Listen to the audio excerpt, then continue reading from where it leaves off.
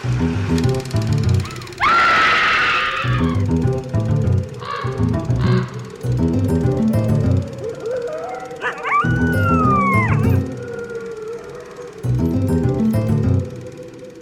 and welcome to Scream Scene, the horror movie podcast where we watch every horror movie ever made in chronological order and then we rank them from best to worst. My name's Sarah. And I'm Ben. Thanks for joining us today and listening and thereby supporting the podcast. That's great. Thank you. How are you, Ben? You've been kind of out of it all day. Yeah, I'm very tired. What are we watching? Today we are watching Invisible Ghost from 1941. Alright, sounds like a fun time. Sounds potentially like a horror movie. Potentially. It stars Bela Lugosi. Okay. And it's from Monogram Pictures. I mean, some of the Poverty Row pictures we've seen have been pretty good. Like Devil Bat. Yeah, Devil Bat was PRC. Yeah. Yeah, the last Monogram picture that we saw was The Ape, which wasn't good, Sarah. That's why I said Poverty Row. Yeah. So, but you're right. The Devil Bat was the last Bela Lugosi movie we saw. Mm-hmm. And it wasn't good either, but we had a lot of fun watching it. Yeah. Bela Lugosi's career was not in a good place in 1941. Mm-hmm. We've talked about this in previous episodes, but Universal wasn't really interested in him anymore, and neither were really many of the other major studios. He had done a film for RKO in 1940, after The Devil Bat, called You'll Find Out, which teamed him with Boris Karloff and Peter Lorre. But this was a comedy which poked fun at Lugosi's boogeyman image. I've mentioned it in previous episodes. It stars Kay Kaiser and his band. Yeah, something I wanted to see, but it doesn't fit the podcast. Mm-hmm. It might come out as a horror-adjacent episode if we ever get to that level of our Patreon, but yeah, it's basically just a comedy starring a musician, like a novelty musical act. Yeah. It's like a Lonely Island movie. It's the 1940s equivalent of a Lonely Island movie. So, what Bela really wanted at this time was to be the star of a movie, not like a minor role that was being used for the cachet his name could bring to a poster. Mm-hmm. So he signed that contract with PRC that we talked about in the Devil Bat episode, but that contract was non-exclusive. So it provided work only when PRC had work to give him, but he was free to still get work from other sources. So, in 1941, Bela signed a contract for 3 films for producer Sam Katzman, which would end up being extended to a total of 9 films in all. Well, that's good. That's kind of what he was looking for. Mm-hmm. So, Sam Katzman. I like his name. He started as a prop boy at Fox Films and rose up to become an assistant director. He then became a producer of westerns at Supreme Pictures, and in 1935 he formed his own company, Victory Pictures, which operated for the next 5 years primarily producing westerns. Katzman became known for making films very, very, very cheaply. But these were films that got very high box office returns, at least proportionally. So all of them were very profitable. You know, the movie would maybe only make $500,000 at the box office, but it maybe cost like $700 to make, kind of thing, right? Where it's like, you know, it's not a huge blockbuster hit, but like because you're spending so little. Exactly, you're taking more in. In 1940, Victory Pictures closed down because Katzman moved to Monogram Pictures, essentially becoming the head of his own unit within Monogram. You mean like a department, or? Basically, he was like the equivalent of the head of the B-movie department, but at Monogram. So, essentially, Katzman's movies were B-movies to B-movies. C-movies? C? I don't know. Double B? Yeah. The point is, like, that's the thing you have to keep in mind. Like, if you know, if you imagine, like, a like a graph where you have like an A picture and then you move down to say like a B picture, like say Man-Made Monster is a good example. And then you have the regular Monogram movies being made for about the same amount of money that Man-Made Monster was made for. And then you have a Sam Katzman picture like way down proportionally as low again. And I mean, we've talked before about how Monogram was one of the bigger or like higher up the ladder Poverty Row Studios? Yeah, studios? absolutely. Second to Republic, yeah. So I guess it kind of makes sense that there would be, like, similar to how Universal has a B-movie department, that Monogram would have a similar type of structure. Yeah. Katzman's big success was a series of films called The East Side Kids. I think I've heard of this. So at this time, kid gang movies were very popular. Yeah. In fact, kid gangs were kind of a popular concept in general. If you know Golden Age comic books, like I know Golden Age comic books, you'd be familiar with things like the Newsboy Legion and the Boy Commandos and stuff like that. So there was, of course, our gang, aka the Little Rascals, over at MGM. Mm-hmm. However, the more direct inspiration in this case was a series called The Dead End Kids at Warner Brothers, which was basically a series about a group of young New York City tough street kids with all the kind of like gritty that you could imagine from like a Warner Brothers sort of series, right? Universal then copied that formula with The Little Tough Guys, and then Katzman copied that with East Side Kids. So basically it's a copy of a copy.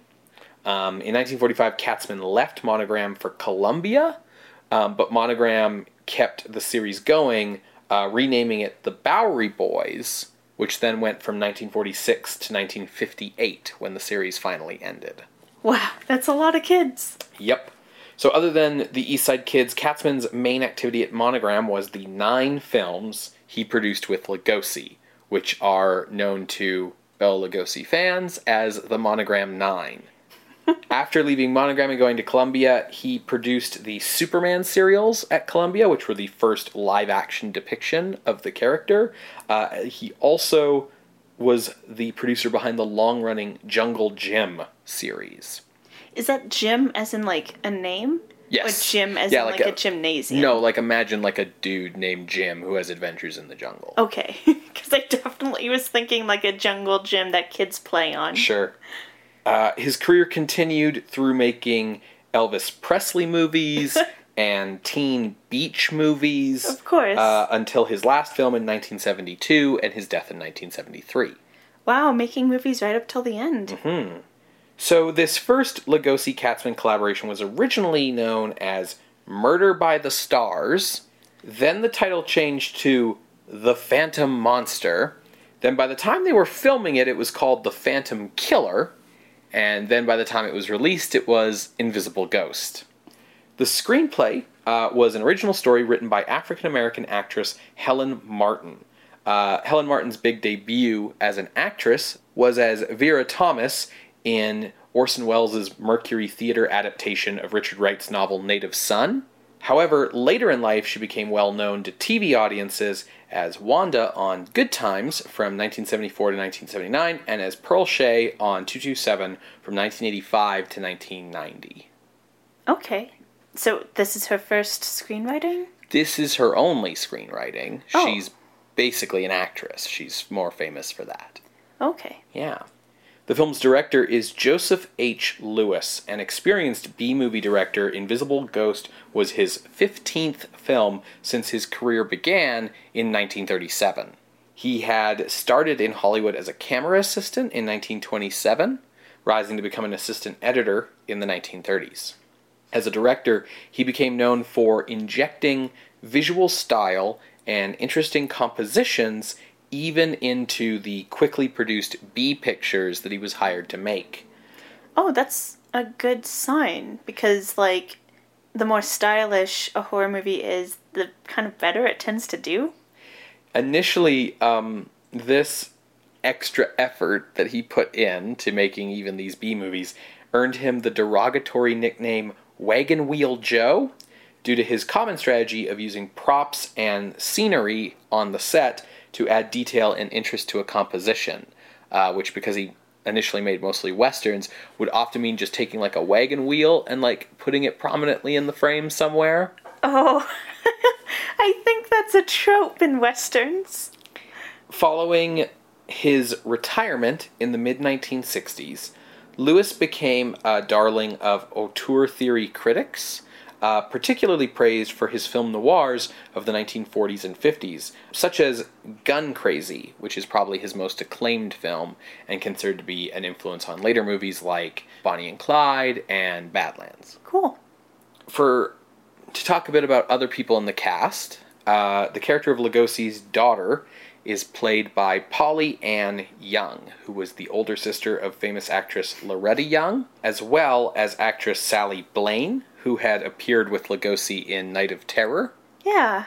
She started acting at age 9 in 1917, and Invisible Ghost was her last film before retiring from acting. Okay. I believe she was in her mid-30s at that point, appearing in an unfortunately typical role as Lugosi's butler is African-American actor Clarence Muse. We've seen him before, haven't we? That's right. We've discussed Muse in past episodes. He was the coach driver in White Zombie, and he was also Lunch McLaren in Black Moon. We go into greater detail about Clarence Muse in the Black Moon episode, which is episode 46, but it suffices to say that he was a very popular actor at the time, capable of both serious roles in, say, like African-American majority films, or he was also quite good at the kind of racist, darky humor that was typical at the time for African-American roles in white majority films. So kind of played both sides of that street. Yeah, he's been going for a while, though, because Black Moon is like 1934, and now we're 7 years later, so good for him. Yeah, he was quite a well-known and popular African-American actor of this time period. Cool. Which, rare accomplishment for this time period. The role of Bela Lugosi's wife is played by Betty Compson, who was once quite a major movie star. She began in film at age 18 in 1915, and by 1920, she was so popular that she was able to start her own production company to get creative control over the movies that she appeared in. She was nominated for the Academy Award for Best Actress for her role in The Barker, losing to Mary Pickford in Coquette. She transitioned well into the sound era with a string of hits in the early pre-Code period. But the failure of 1931's comedy The Gay Diplomat signaled a nosedive for her career, putting her largely in Poverty Row films until her retirement from film in 1948. That's too bad. But she had a pretty prolific career, so... Yeah, so she's kind of... a big deal? What she really is someone who was kind of a big deal. Puts her kind of in the same category as Lugosi as being someone who's a bit of a has-been, and this is kind of where they're at now. Invisible Ghost was released on April 25th, 1941. It received a rave review from the LA Times. Oh, nice. Which called it, quote, head and shoulders above the average horror picture, end quote, and also said that Lugosi was, quote, superb in his work, end quote. Oh, nice. Cool. I don't think we've ever had such a glowing review for Poverty Row Picture. No. So how are we watching this? Well, it might surprise you to learn that The Invisible Ghost is in the public domain. There is actually a new Blu-ray of it from Kino, if you want Kino, always doing the best. Yeah, so if you want to see it in actual, good quality, go get the Blu-ray, because all the online versions range from garbage to watchable. When I say watchable, that's the version that we've linked to on the Scream Scene YouTube playlist. Thank you for going through the weeds to find the watchable version for us. Yeah, but I mean, I haven't seen the Blu-ray yet. It really is brand new, 2018, brand new. Oh, wow. But I've seen some stills, some screen caps from it, and it's, pretty astonishing, the difference between that and, any version of this movie on YouTube. Cool. Well, thanks to Ben's hard work, We have a watchable version on the Scream Scene YouTube playlist, which you can access at screamscenepodcast.tumblr.com. We are going to watch the film. You can watch along with us. And in the meantime, you will hear a brief musical interlude, and we will be back to discuss The Invisible Ghost from 1941, directed by Joseph H. Lewis. See you on the other side, everybody.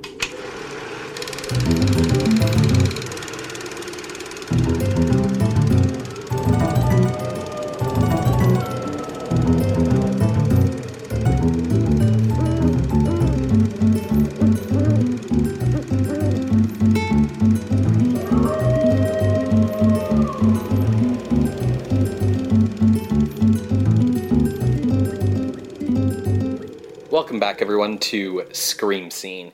We just finished watching Invisible Ghost from 1941, directed by Joseph H.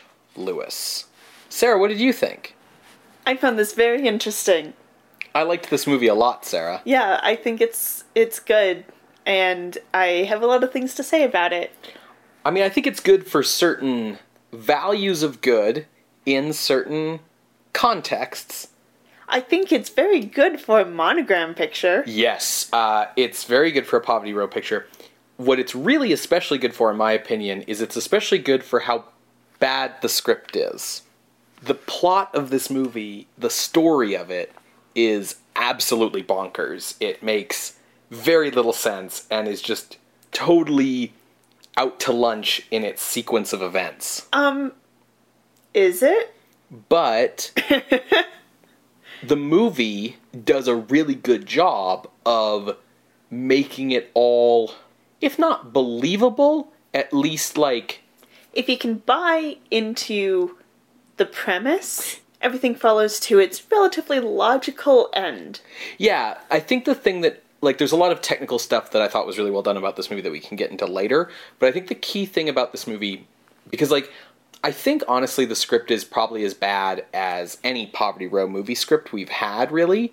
But the difference is, this movie buys into its own script, like, which makes it a lot easier for an audience to buy into it. Like, the movie itself is taking its own premise seriously, as opposed to treating it like garbage. Like, you don't get the feeling watching this that the people making the movie were like, this is a stupid movie anyway, so we don't really have to, make this convincing, right? Definitely. But I will say, I think this script, while not a Bride of Frankenstein, Black Cat level of script, I don't think it's bad.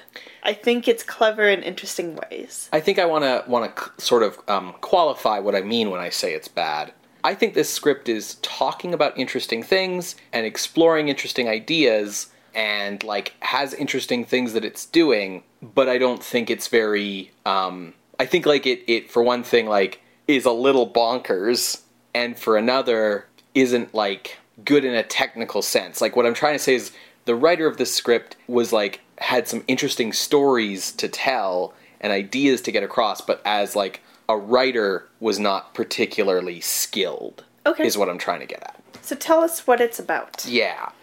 Bela Lugosi plays Charles Kessler, who is rich because he has live-in servants. I don't think we ever learned what he did or does, but he has a butler named Evans, who's played by Clarence Muse, and he has a maid who's named Cecile, and she's, like, blonde and dressed in, like, a Halloween French maid costume. Yeah. And he has a groundskeeper named Jules, and he also has his daughter who lives with him. Her name is Virginia. And tonight is Kessler's wedding anniversary. So Evans the butler is setting out the table for Mr. Kessler to have dinner with his wife. Problem, his wife left him for another man many years ago. She is... I get the feeling that's like 3 or 4 years ago. So I had picked up 7 from somewhere, but they might have just said several, which in my brain always translates to 7.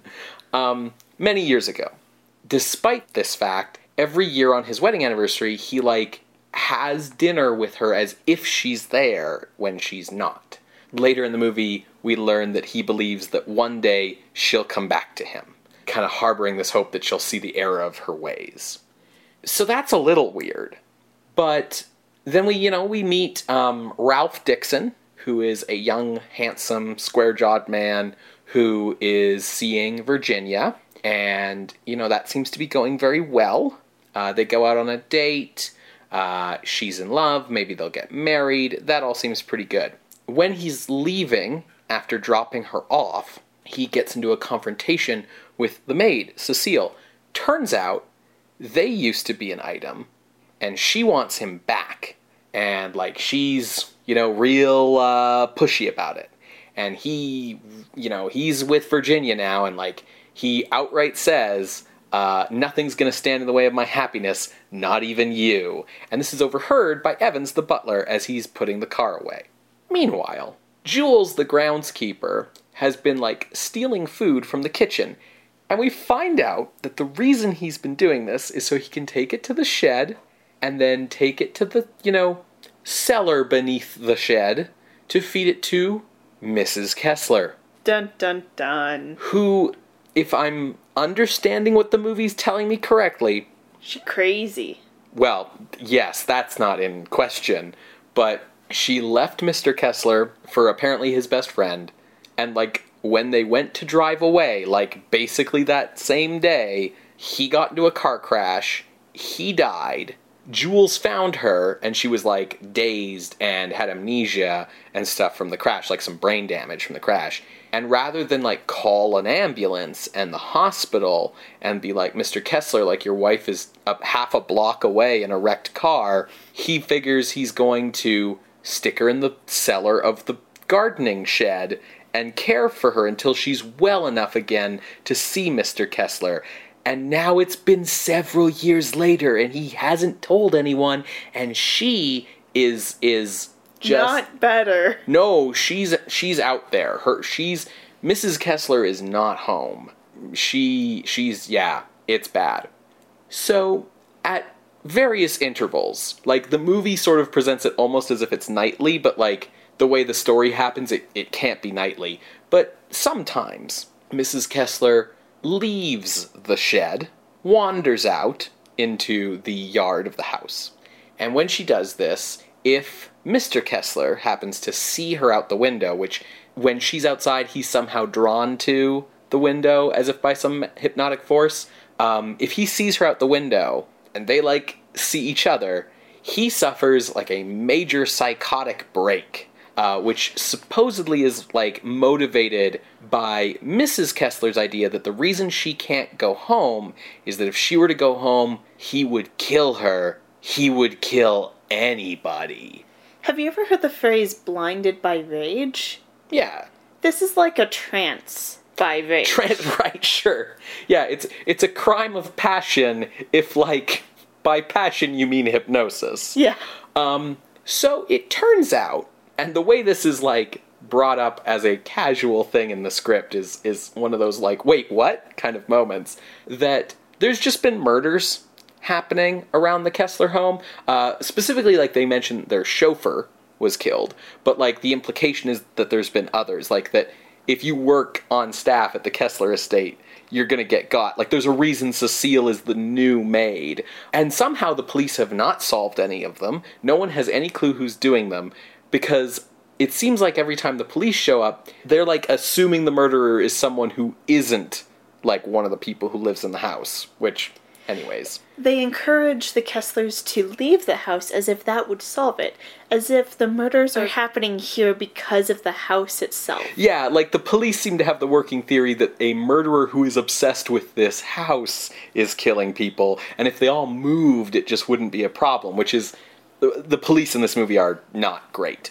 So, it turns out that the person who's been committing the murders is Mr. Kessler, while he's been under this hypnotic trance that seeing his wife puts him into, where he suffers this psychotic break and then just wanders around the house until he finds someone, just the first person he kind of comes across, and then he takes off his house robe and just scoops it up over their head and just kind of holds it there until they suffocate and die, which, I talked to Sarah about this while we were watching the movie, feels like a very inefficient and kind of ridiculous method of murder, but then you have to remember that, the production code specifically, not only states that you can't have violent murders, but that you have to have murders that, can't really be replicated, like that whose methodologies like aren't actually usable. Yeah.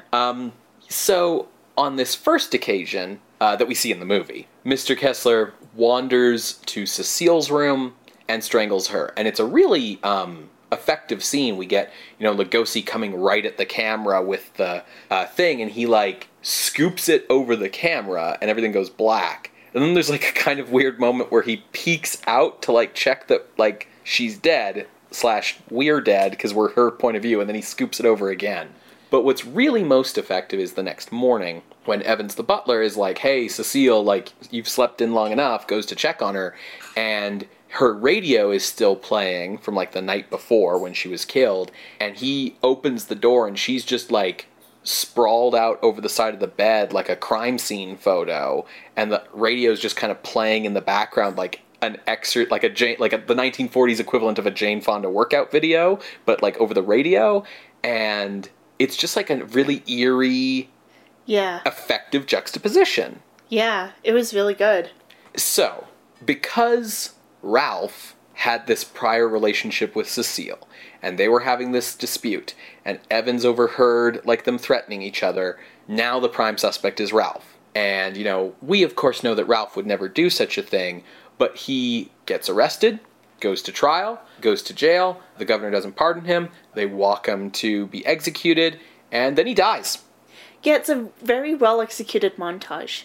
Also, we should mention that Lugosi does not remember committing these murders. Yeah, sorry. I thought that was kind of implied in these types of movies, but sometimes it's a good thing to bring up. Yeah, for sure. Yeah, so he's like, we will fight to like get you off the hook here, and like. Yeah, it's not really like a split personality disorder type deal, but functionally in the narrative, it's the same kind of deal. Yeah, but like when someone's under hypnosis, it's always like they don't remember what they do, right? So it's part of that. Yeah, I just mean to say that, like, you could easily compare this to movies that have split personality killers in them. It's just that Lugosi's murderous side doesn't really have, like, a distinct personality. So, yeah, I personally found Ralph dying to be quite shocking, because he's the, like, square-jawed romantic lead. And, yeah, they don't save him. He just dies. So that was pretty ballsy, in my opinion. Yeah.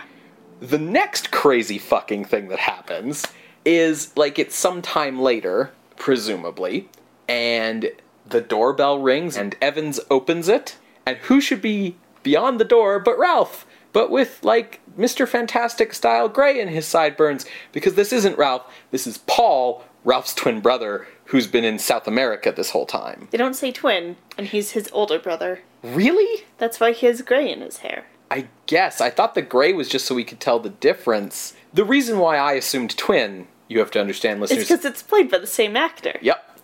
Which is a great way to lower costs by just hiring the same actor to play both parts. Yep.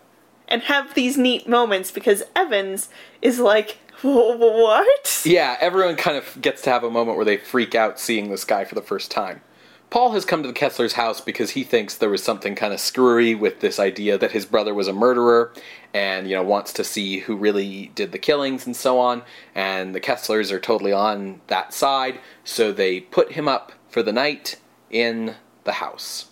And, right on cue, Mrs. Kessler comes up out of the shed, sees Mr. Kessler in the window, he goes into murder mode, and this time, he kills Jules, the groundskeeper. Things get, like, a little weird at this point, because, like, it's the exact same method of murder as all the earlier ones. So the police, when they show up this time, and, like, these cops, like, this is the only house where murders happen, like, they're so bad at their jobs. But they show up, and it's like, oh, well, who could have done this? Oh, the new guy who's new here and looks exactly like the guy we just sent to, like, execution for these murders? So they immediately kind of, like, suspect Paul, but that kind of goes away rather quickly. Meanwhile, the coroner calls Kessler in to see the groundskeeper's body, and the groundskeeper's wife is there, who does know about Mrs. Kessler, by the way, in the shed, but that never really comes up or is important. Well, conversations are cut short because she goes to identify the body, and she screams because Jules is still alive.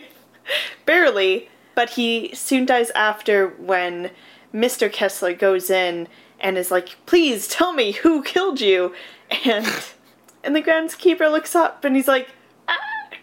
Because it's him, and he dies then. This is an example of, like, what I mean when I say, like, this movie is good, but the script is kind of bad, because it's a really effectively, like, eerie, weird, off-putting, unsettling scene. But in terms of, like, what it accomplishes story-wise, it's a complete cul-de-sac. He was dead, he wakes up just long enough to do absolutely nothing, and then dies again. So, we continue on in the household, and the Kesslers have a new chef, which... Marie. They explicitly put some dialogue in the script to explain that she doesn't read the newspapers, because you know... How else would you hire someone to work in your murder household? Exactly. So you kind of think that Marie's gonna get it next. Instead, what happens is Mr. Kessler, has one of his psychotic breaks. He seems to consider killing Paul, but then he makes a beeline into Virginia's room where she's sleeping, because she's the young female character in this movie, and we have to threaten her at least once. Otherwise, I think, like, the union will come take away our licenses to make horror movies. I'm not exactly sure. But Kessler does not kill his own child, because there's a strike of lightning that just sort of snaps him out of it. He goes back downstairs, and this alerts Paul that something's up. And, he asks Mr. Kessler, like, hey, are you okay? And he's like, yeah, everything's fine. So Paul goes back to bed. The next morning, they discover that the portrait of Mrs. Kessler that hangs on the wall has been defaced. And this is pretty clever because, as I mentioned in the intro, the actress who plays Mrs. Kessler was once, like, a very famous silent movie actress. So, like, they could easily have, like, gotten access to, like, a nice picture of her from back in the day. So everyone's like, oh, who could have done this? And, Wait, where's Marie? Yeah. So, Mr. Kessler kind of figures, like, oh, there must have been another murder. So they all go around looking for Marie, and it turns out she's totally fine. She was just at the store buying groceries. So then the cops enter the house, and Mr. Kessler is like, hey, someone defaced my wife's painting. If you can figure out who did that, you'll figure out who the murderer is. And Paul is real in on this theory that, like, someone who would deface a painting, like, must be insane, ergo the murderer must be insane. And, like, he's not wrong, but that's a wild train of thought. Yeah, there's some leaps there. Yeah, that's some Batman 66 ass, like, C for Catwoman. Then Paul finds a strand of fabric in the painting. So this strand of fabric, they figure out, matches Mr. Kessler's house robe, the thing he's been using to strangle everyone.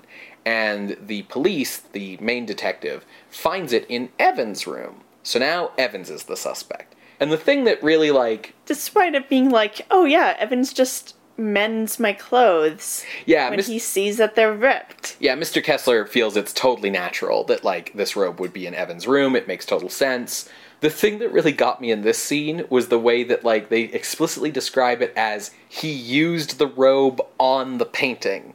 Like, as if the thing, like, because I get the idea, because the robe's the murder weapon, and, you can understand what the true motivation of the murders is supposed to be, and he attacks the painting when he's in this thing. But I'm just trying to imagine in my head this scene of Bela Lugosi, like, thwapping this robe against a painting. So they've come to the conclusion that the murderer is insane, because portrait defacing. And if they think Evans might be the murderer, let's subject Evans to a sanity test, and we'll figure out if Evans is insane, ergo, he's the murderer or not. And I do appreciate this point, and it's Paul that brings it up, because he feels that because his brother was executed because of circumstantial evidence, he wants whoever happens to be the killer to have, like, actual evidence behind it. So he's willing to be like, don't just fucking arrest Evans, let's do this psychology test or whatever. So it felt like, yeah, let's not just have the police just, cool, I'll just arrest the first person I see type deal. You really get the feeling like this detective's clearance rate is, like, very bad this year, because his attitude... Well, yeah, look at all the murders that they haven't solved. Because his attitude towards these murders is basically, a lot of dead people. Well, there's absolutely no way this can be solved until there's, like, the slightest hint of a suspect, and then he's like, you're under arrest and definitely the murderer. Like, there's just no investigation process at all. So they bring in the psychiatrist, and Kessler, Paul, Evans, the detective, and the psychiatrist are all in a room. At this point in the story, Virginia gets completely, basically, cut out of the movie, because Kessler and Paul, like, insist on her going to her room during this, and that's kind of it for her for the rest of the movie. We earlier mentioned how the groundskeeper was giving Mrs. Kessler food. With him dead, she's now been sneaking into the house to just sort of steal food. That's sort of gets mentioned as a little mystery earlier when the cook's like, I can't figure out who's stealing all the food. On one of the occasions where she comes in to do this, she's spotted by the cops who are watching the house. They don't really know what's going on with her, but she's very clearly, like, a wandering crazy woman. So they're going to take her upstairs to, the boss to be like, hey, who's this and what do we do with her? So when they do, she sees Kessler and Kessler sees her and she's like, I'm dead, because that's what she believes. Mrs. Kessler believes she's dead. And, I couldn't come home or you'd kill me. You'd kill anyone. So then Mr. Kessler goes into his psychotic fugue state and starts... Luckily, right in front of the psychologist. Yes, and starts Boris Karloff walking out the door and, like, down the hall and away from everyone, and they're, like, following him, like, okay, well, now we know it's Kessler, let's see where he goes. And he just turns around and attacks the detective, and they're struggling, and Virginia pokes her head out of her door, and Paul's like, no, go back in your room and don't come out for the rest of the movie. And he's gonna kill this detective. Meanwhile, the other police take Mrs. Kessler into another room just to kind of get her away from the scene, and for reasons, she falls over dead. And at the moment she dies, Mr. Kessler snaps out of his psychosis and lets go of the detective. He's like, oh my god, like, what happened? And they're like, well, we caught the murderer. And he's like, it was Evans, right? And they're like, no, it was you. And he's like, oh no, the horror. And then they arrest him and take him away, and that's the end. Oh, he does stop at the defaced painting on his way downstairs to say that, I knew you would come back to me one day, my darling. And then they take him away at the end. So as you can tell from that long synopsis, there's a lot in this movie. Yeah, it's got a lot of moving pieces that are such that, like, sometimes they work and sometimes things, I think, just get forgotten about or left by the wayside occasionally. But what I kind of want to call attention to is everything kind of needed to be mentioned in order for us explaining the story to you, in order for that to kind of make sense. Yes. It's not a case of us being like, and then they ran through the house for 30 minutes, and then at the end they pulled the mask off and it was Mr. McBucket. Yeah, you need every part of the puzzle, even if the puzzle itself is very bizarre. Yeah, but, like, the puzzle pieces are fairly big. It's kind of like, a little kid puzzle where, like, the puzzle pieces are, like, huge, so it's easy for them. But the design is a kaleidoscope, so you're, like, a little challenged. And, yeah, just the reason why I want to kind of, like, bring this up, this is kind of where I think the script is a little clever. Because, obviously, all of these things are padding for time. Because the movie's just, like, barely an hour. We need to, like, stretch it out a little bit. That's why Jules wakes up. That's why we stop and bring in the psychologist. We do all these things. But typically what we've seen in, especially Poverty Row films, is that they either drag things out by, like, crushing the pacing and making it go incredibly slow, Or what they do to pad things out is repeat things. Like, there was one movie where we had, like, 3 or 4 spinning newspapers coming at us. Yeah, there's a lot of cyclical dialogue in these kind of movies, which, like, this is an exaggeration, but it's a lot of people being like, hello, how are you? I'm good, and you? I'm fine, thank you. And the weather today? Yes, it's fine. And it's like, we're watching a movie. We don't need to be seeing inane small talk, but inane small talk helps pad out time. Here, it pads it out by, like, almost throwing, like, everything at the wall and just seeing what sticks. Well, and everything's justified, too. Like, like I said, the thing with Jules waking up doesn't do anything for the story, but it's all set up properly. He gets the call, he goes to the coroner, and they find an effective use of it in the movie that isn't story-driven by having it just be another kind of creepy incident to keep the audience on their toes, right? Yeah. I think the fact that Ralph and Paul exist, right, as they are, is a perfect example. We get the dread and imagery of Ralph walking to the electric chair and the dreaded phone call that Lugosi gets of like, it happened, we didn't stop it in time. That sucks. But we still need to have that square-jawed hero, and it ain't gonna be the police chief, so we bring the same actor back in as Paul. Like, it's great, it's, like, clever, and it manages to, like, pad out the timing so you basically get to have your cake and eat it, too. Yeah, that's absolutely what it is. Like, they get to do something really cool and different, which is kill off the hero before he gets to do anything, which is super shocking, and then, as you say, then they get to just replace him with basically exactly the same person.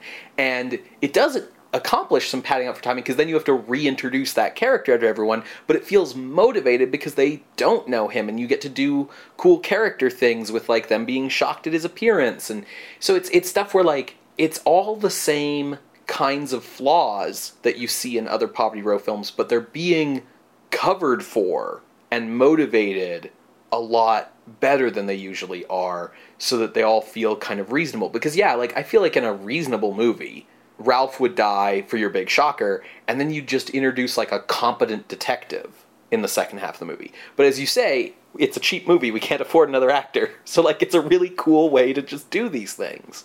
Yeah, kind of to that point, another way you could do it is to have 2 square-jawed heroes and have one of them die off, and just have them both introduced at the beginning of the movie. Sure. Right?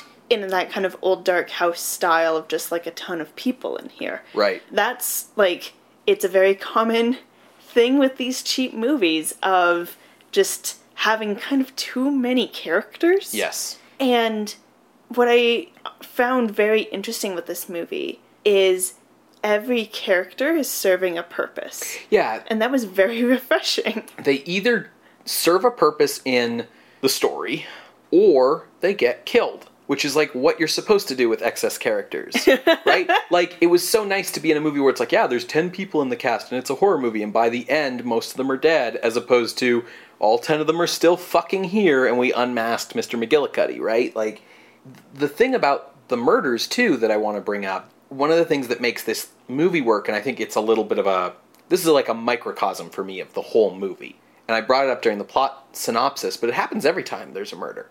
The deaths have weight.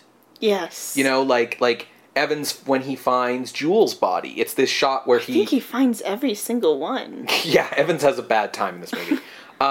He walks into the kitchen, and he's just like, going about my day, and then we don't see Jules' body. We see Evans stop and look down, and then there's a long camera tilt down to the dead body of Jules on the floor, and it's, it's held, and it's given a bit of time, so it has some weight. And to me, that represents this whole movie. It's the same schlocky shit, but if you fucking do it as if it's real, and, the characters are real people with real psychology and react to things in reasonable ways, it suddenly feels like a fucking movie, and not just a waste of time where it's like, the skipper's dead, well, moving on with our lives. Yeah, just compare, specifically Evans, I guess, because he's the one that finds the bodies, but compare Evans' reactions to the deaths to Horror Island? Horror Island. Exactly. Like, even when the main character's cousin is dead in a fucking suit of armor on Horror Island, it's like, huh, George is in the suit of armor. That's weird. Well, time to find the treasure. Yeah, you get the sense that, like, at the end of the movie, you know, the cops who arrive at the end are, like, tallying up the bodies, and they're like, hey, and isn't your cousin dead too? And the hero's like, who? There's no weight to it at all, and it makes such a big difference to have that.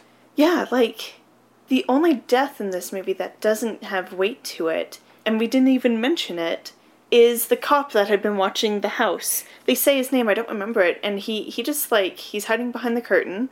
You pull it, and he falls over like Claudius in Hamlet, and, like, they're like, oh, shit. But then, like, that's as much weight that one gets. But that one is effective because it's the result of a fake-out. Exactly. Right? Like, it's the same thing with, like, you know, either the people are important to the plot or they die. The only person who isn't important to the plot and stays alive is Marie, the cook, but that's because she's part of this, like, fake-out, which, again, shows a level of, like, care and attention going into this movie that you don't normally see, because, like, to even just do a fake-out like that, you have to understand how, like, suspense works. And you also have to have a realization that your movie's really repetitive. A lot of cheap Poverty Row movies are repetitive. That, you know, you start seeing the same kind of scenes over and over, especially when it's a movie like this with, like, multiple murders in it. You're like, oh, here goes the murder again. And that kind of happens here, too, where it's like, yeah, here's Mrs. Kessler coming out. No, here's the scene at the window or whatever. But this movie's clever enough to realize that, like, once you've done that a couple times, you can subvert the expectation and do something different with it on the next time and surprise people, as opposed to just being boring. Yeah. Yeah, so I really enjoyed this. One thing that I thought was uncanny is there can only be one woman in a scene at a time unless it's Cecile and Virginia, and that's because they're fighting over a man.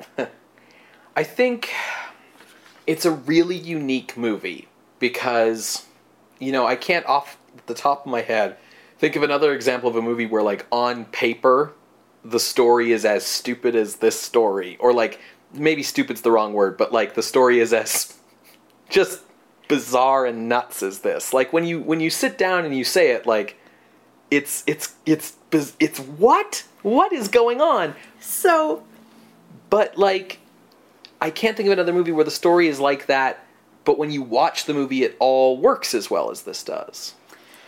So, Ben, this transitions nicely into something that I am pleasantly surprised about with this movie. Okay. It felt strangely gothic. Yes, I would agree with that. I feel like I know where you're going with this. So it has very mysterious murders. There seems to be a level of reasoning that the bad things are happening in the house because of the house itself, which is kind of like a House of Usher type deal. Very gothic trope. Yeah, the reason they're staying in the house is sentimentality. Okay, the literal huge-ass painting of the, like, missing person, dead wife, whatever. And, like, the symbolism of, like, killing the painting is killing the wife and so on. Yeah. Also, she may not be in the attic, but there sure is a mad woman in the basement. Yeah, and there's, you know, it's funny, the title doesn't seem to really mean anything. In a way, like, if there's a ghost in this movie, it's metaphorical. Yes. Because Mrs. Kessler's the ghost, right? Like, this, like, you're totally right about comparing this to the Gothic genre, because, like, I feel like if this was a traditional 19th century Gothic movie, Mrs. Kessler would be literally a ghost, right? Like a spirit who wanders the grounds and, you know, is able to influence the people inside to do violence, right? And in this movie, it's like, well, no, it's modern day America, so, like, we're not going to do, like, American movies never do ghosts. They never do straight up ghosts. So instead, she's this real person who's just kind of wandering the grounds because she has this brain damage. I feel like in one way that hurts it, because when you literalize the ghost to being a real person, I feel like the weird, psychic, she's commanding him to do murders weirdly doesn't work as well as it would be as if you admitted to the supernatural elements. But the visuals are certainly there because they dress her in white, they have her out, on the lawn in the rain, all of that kind of stuff. Like, it's definitely operating in that mold. I will just point out that she does not need to be literally a ghost, because, like, Jane Eyre, it's not a ghost, it's a literal person in an attic. Right. But the thing about Gothic horror, and Gothic genre writ large, is how overwhelming emotions can physically affect you. So, my proposition, my thesis, because these overwhelming emotions, like, act physically on people, that would explain the tie between Mrs. Kessler and Mr. Kessler. Both in the sense of Mr. Kessler having kind of like an awareness when Mrs. Kessler is near. When he sees her, he goes through this range of emotions of, like, my wife, to to intense rage. And it's that rage that puts him into the trance. But so it's, like, interesting. It's like this neat, like, awareness that she's near because he still does love her and wants her to come back, but this unbridled rage that, like, overtakes him and causes him to go into this trance. And furthermore, it explains why when she dies, his trance ends.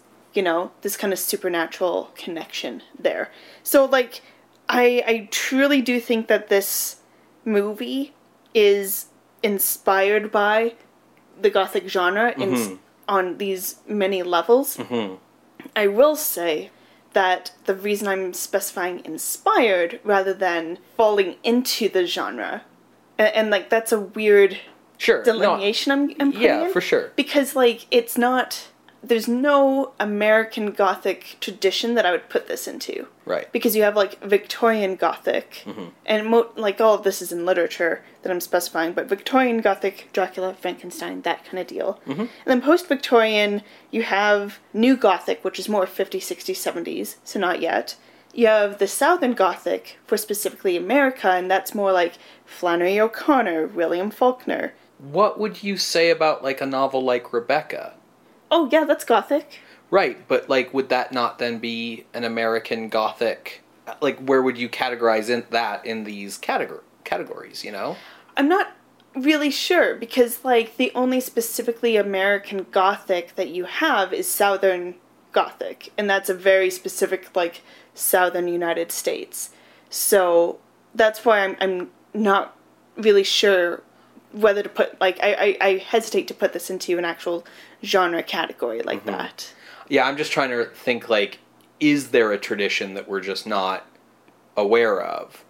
Also, Rebecca's very much just like a remake of Jane Eyre. Yes, modernized, absolutely. I'm trying to remember, off the top of my head, I can't remember if the author is American or British, and I can't remember if it's set in America or Britain. All I know is in the movie, the lead actress is American, and the lead actor is British, so I can't... So and the director... either way. And the director's British, and the producer's American, so I just can't remember. Yeah, the reason I, like, bring up the fact that it's remaking Jane Eyre is that isn't necessarily, like, creating a new form of the genre, Oh, sure. Okay, I get what you're saying then. It's falling under that like tradition. Crimson Peak, I would put under, like, Victorian Gothic. Right, almost. yeah, okay. I get what you're saying. Yeah, okay, cool, thanks. I'm glad that this is kind of making sense. But anyways, all of this is to say that, like, while I see where you're coming from for this script not having a lot of, like, authorial skill, does that make sense? You said that, like, the writer's bad, but the script is good? Yeah, I mean, I feel like I still haven't articulated what I'm trying to say is bad about the script well. And that's partially because you seem to be so enamored with it that I You hesitate? Yeah. I wanted you to be able to get through what you liked about it first, rather than just be a dick about things. Thank you for not being just a dick about things. Gothic horror is just my jam. Like, as soon as I see it, I'm just like, gross. Like, I'm just super into it. That being said, like, I recognize that, like if this was, like, an A picture from MGM, probably would have been able to, like, pull this off in a way where it wouldn't feel clunky like it does at times.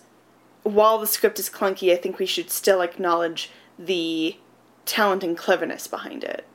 See, I'm trying to make this clear. I don't think this is a bad movie. Yeah. I think this movie's really good. I think this movie pulled off a lot of really good stuff. I think the story is nuts because you're entirely right. Like, all of the things that are weird about this story make sense in the context of Gothic tropes.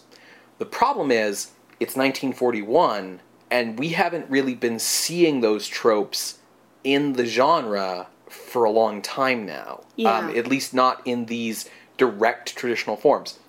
I'm going to make an assumption here. I'm going to, propose a theory.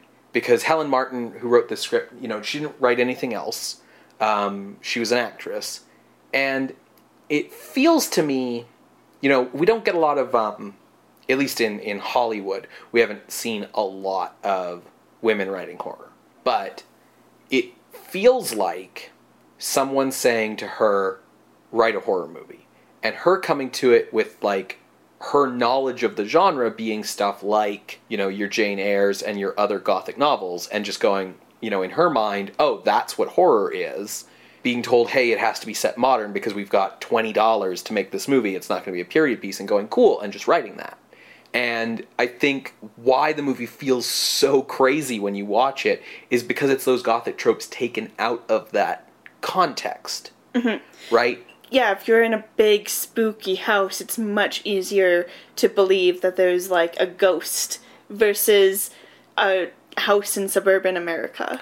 Yeah, I feel like the other thing is, like, things like Jules the groundskeeper keeping the crazy wife, like, locked away in a cellar on the grounds. Like, that makes sense when it's like, here's our manor house in old England, and it's, there's nothing around for miles, and hospitals haven't been invented yet, and doctors, seriously, like, if it's 1817, there's no such thing, what's a doctor gonna do, like, blah, blah, blah, like, the best thing to do is to just keep her and care for you best you can.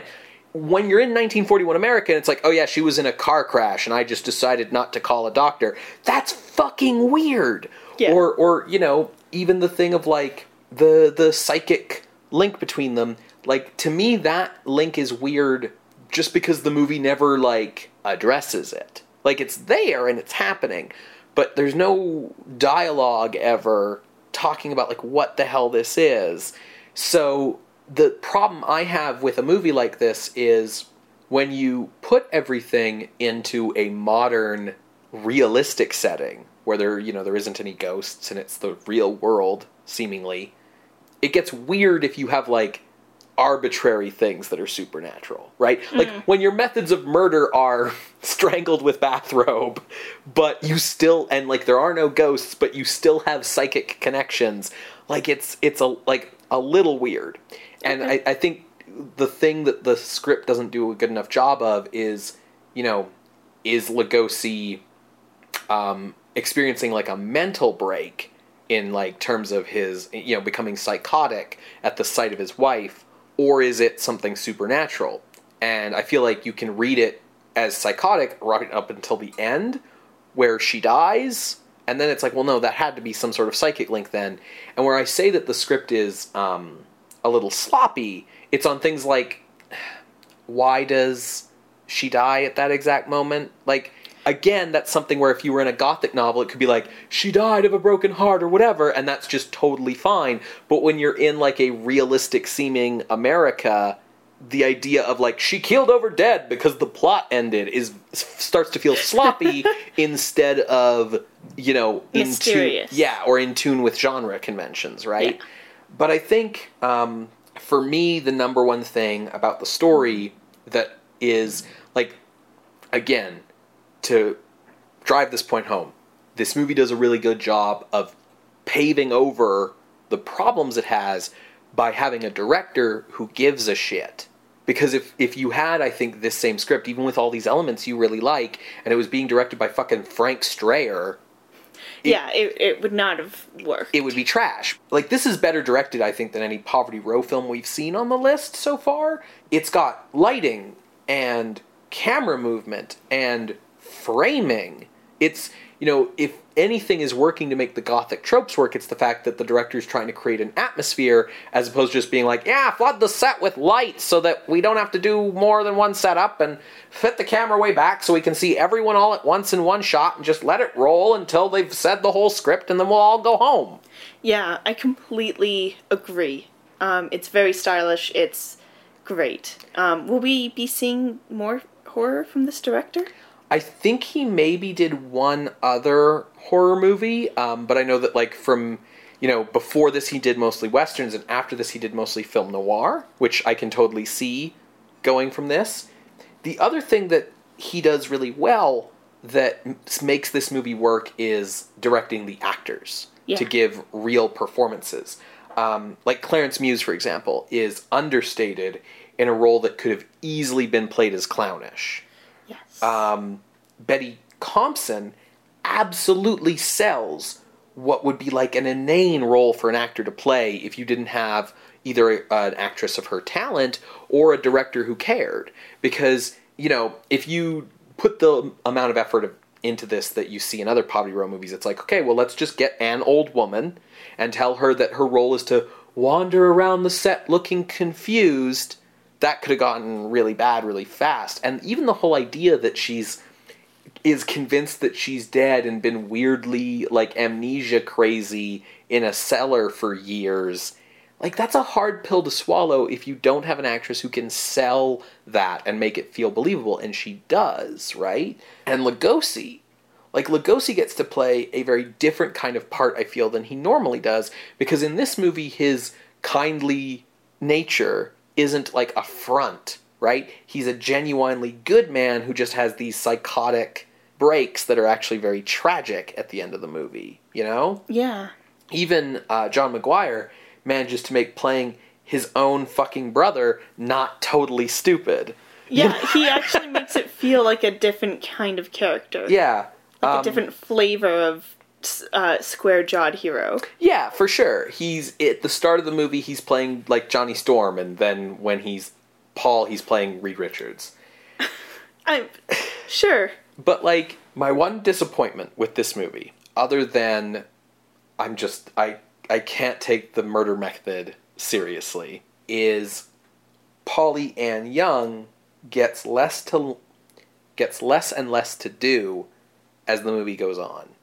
I think the biggest missed opportunity in terms of the story of this movie is that when it's time for the climax, she gets stuffed into her bedroom and locked away, and we never see her again. I would have loved to see her mother before she died. Be present when her dad turns. Yeah, have a reaction, because she could have had a really powerful tragedy to be reacting to, because at the end of the day, the tragedy of this movie, which is also the horror of this movie, is this family that's been torn apart by this utterly bizarre series of events, right? Where, again, it's, my mom left my dad, and then immediately after got into a car crash, and now she wanders around our house, even though we all think she's still off with whoever she left my dad for, and when my dad sees her wandering in the house, he becomes a murderer. That's the plot. That's weird. And the problem with the ending, the only problem is, the movie decides it's going to focus on Lugosi's horror at recognizing he's the murderer. But if you can imagine, Virginia getting to see her mom, getting to see her mom die, getting to see her dad be the murderer, realizing he's the murderer, her realizing he's the murderer, seeing the cops lead him off. If that movie had ended with her wailing and crying on the stairs, for example, right, at the horror of it all, that's a fucking ending. Because the problem is, Paul and Detective Idiot and all the other miscellaneous characters, they don't care. Yeah. The person who would actually care about my mom was secretly alive but crazy this whole time and making my dad go crazy while doing so is Virginia. She's the one who actually has got skin in the game, right? And she's not allowed to cash in at the end of the movie. So that's my biggest issue with this film. I would 100% agree. So, would you like to rank this? Yes. Let's do some ranking. Whereabouts were you looking for Invisible Ghost? So as you can tell, I really like this movie. Mm-hmm. But I wanted to try to look at where to rank this by tabling my extreme love of Gothic. Sure, like trying to correct for bias. Exactly, yeah. So I kind of came down to Mark of the Vampire, another Lugosi flick, 1935 by Todd Browning. That's the one where they aren't actually vampires. Mm-hmm. I felt that this movie is 100% better than that. So my range is above 39. But really, like, I don't know. I had a real hard time trying. I'd never know whether to, like, try to correct for bias or what. Obviously, I don't think that this movie should go in the top 10.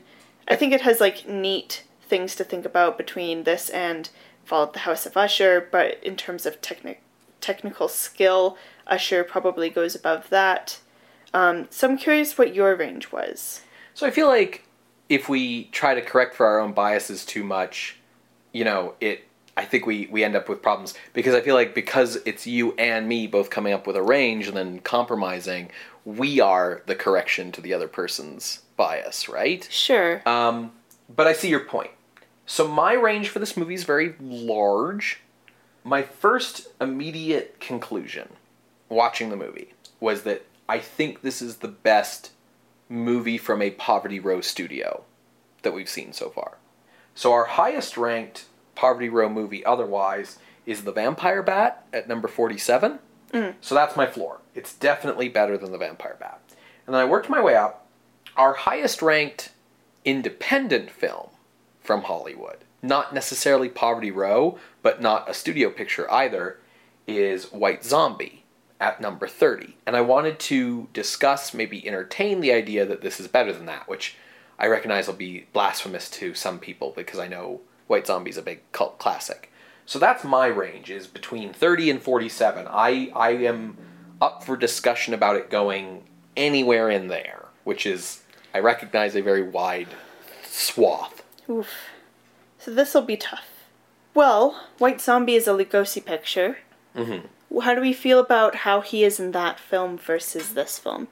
Because I will say, there were a couple times where Lugosi just kind of was saying the lines step by step. He was still acting, 100%, but he was like, I say this line, and then I say this line, and not necessarily waiting for the person's response. So comparing him in this to White Zombie is an interesting contrast for me to think about, because on the one hand, this movie gives him something different to play than just do Dracula again, which is what White Zombie's doing, right? White Zombie's like, hey, just do Dracula again. Flip side, anyone could have been this character in Invisible Ghost. Lugosi's good at it, but it could have been anyone. This could have been Karloff. This could have been anyone. Lugosi doesn't bring any Lugosi to it. You know? When you see Bela Lugosi, you kind of want to see him do the Lugosi thing.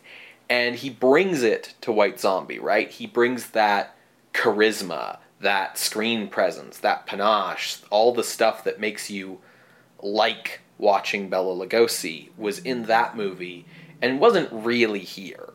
So, how much points do you give for the fact that the Halperins were just like, hey, repeat your last movie, which for an actor kind of sucks, versus how much you give to, as an audience, like, how much you enjoyed seeing him.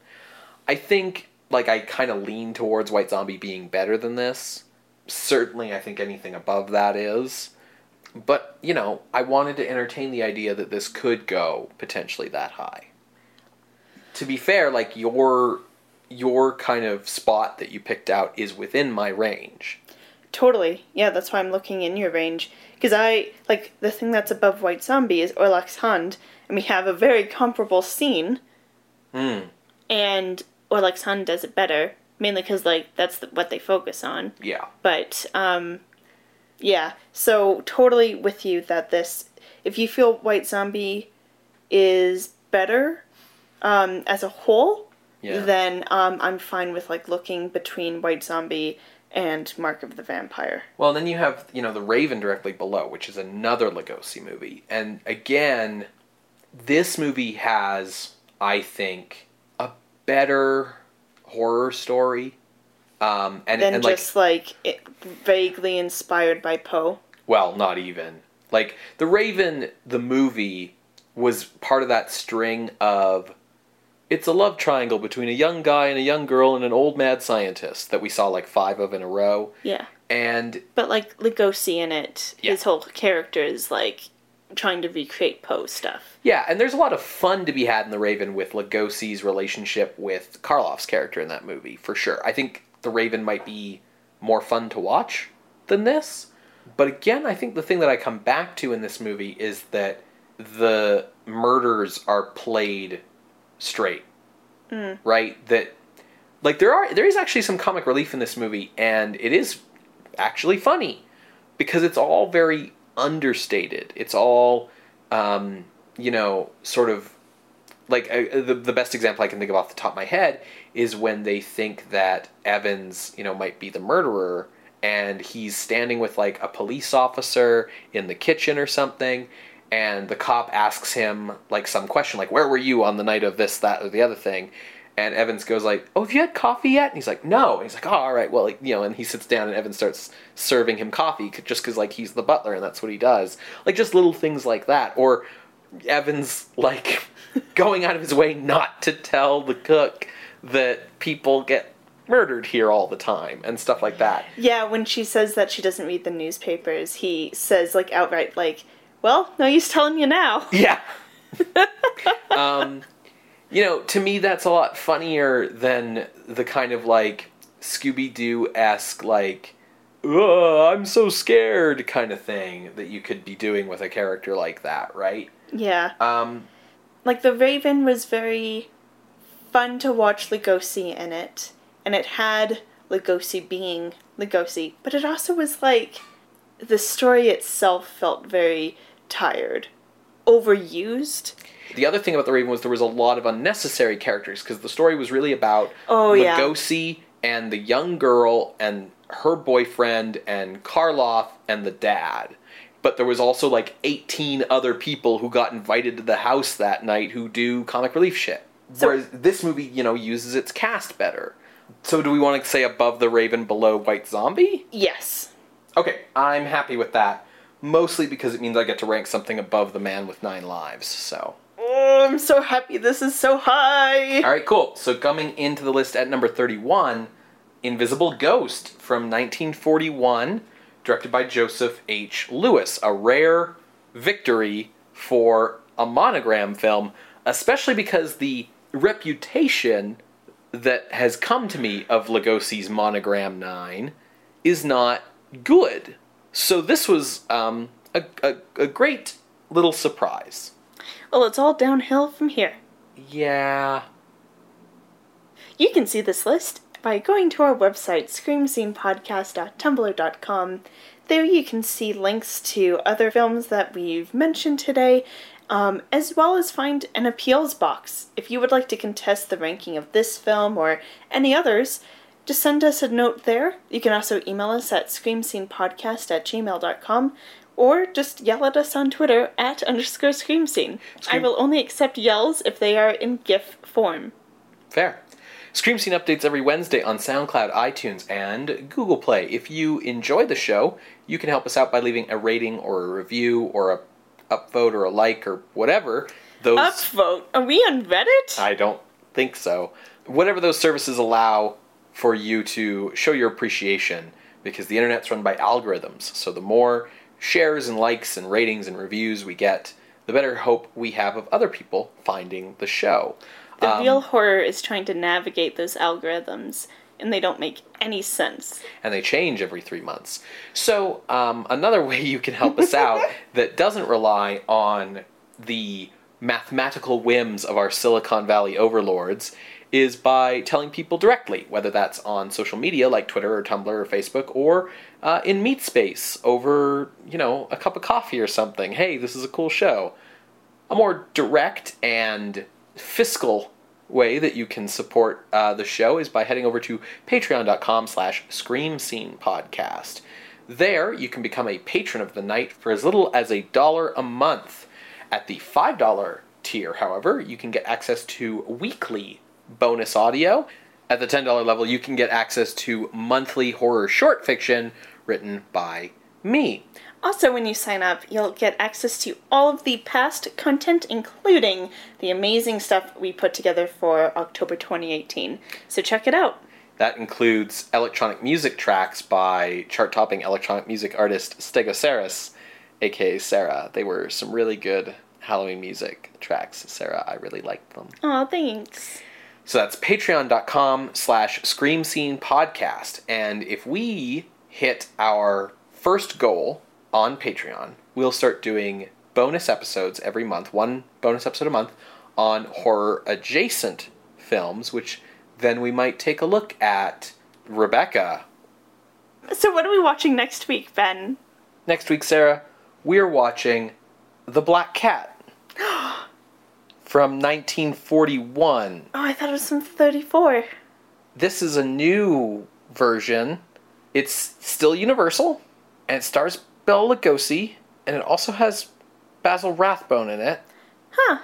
And it's not a remake of the 1934 version. It's just yet another movie with a plot kind of inspired by the Edgar Allan Poe Black Cat short story. Okay. Again. So, that means next time, I'll have research. Yeah. Hope everyone wants to hear about Edgar Allan Poe again. Did you know he was gross? Did you know he married his 13-year-old cousin or whatever? That's what I'm referring to when I say he was gross. So anyways, yeah, The Black Cat, the 1941 version, next week. We will see you then, creatures of the night. Bye! Bye!